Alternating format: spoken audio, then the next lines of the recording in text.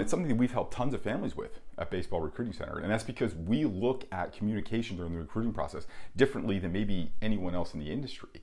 And so I know it can be frustrating, as a parent, and certainly for the player, when you feel like you've done the right things, you followed the best practices and how you were instructed to do things, even to the letter, and you still don't get a response from a coach. And there's some foundational things that are probably maybe not in alignment, but if your son hasn't received a response, it basically comes down to a few things. He sent ignorable information. Now, I say ignorable in the nicest possible way, so it could be ignorable in that it looks like everyone else.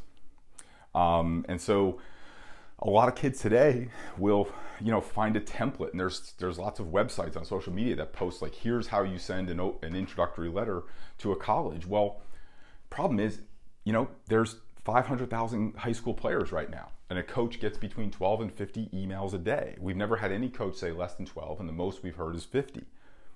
And so if he's getting 12 to 50 emails that all kind of look alike and are template-y, it's ignorable. There's nothing really there to stand out. Another way that's ignorable is telling versus engaging, where it's just kind of like, it's a name, rank, and serial number email. Like here's everything I think you want to know about me. And so that's ignorable. Or it's ignorable because of the timing, so sometimes there's timing issues of when a coach can respond. Or there's timing issues of just a coach's schedule, like in season or, out of season.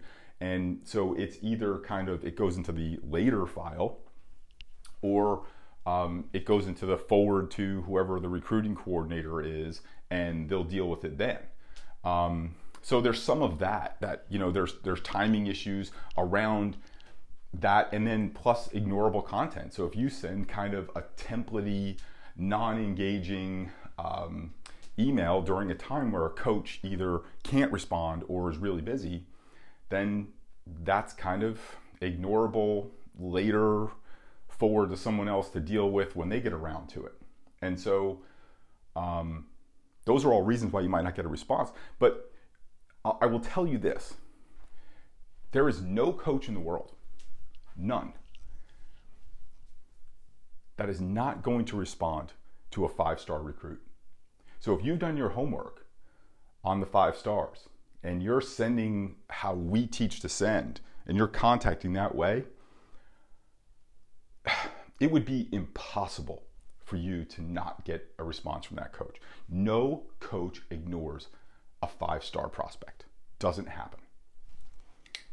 Hey guys, Paul Reddick here. These clips are taken from calls that I do every week for the baseball community, and these calls are absolutely free to join. If you would like to join these calls, go to baseballcallwithpaul.com, baseballcallwithpaul.com, and you can see the schedule of our upcoming calls. We tackle a different subject each week: recruiting, pitching, hitting, the mental game, coaching, parent-player relationships, anything you could think of, anything that helps our young players navigate this new and ever-changing world of amateur baseball.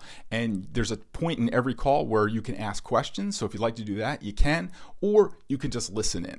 So go to Baseball Call with Paul, and the schedule of our upcoming calls is there. Thanks.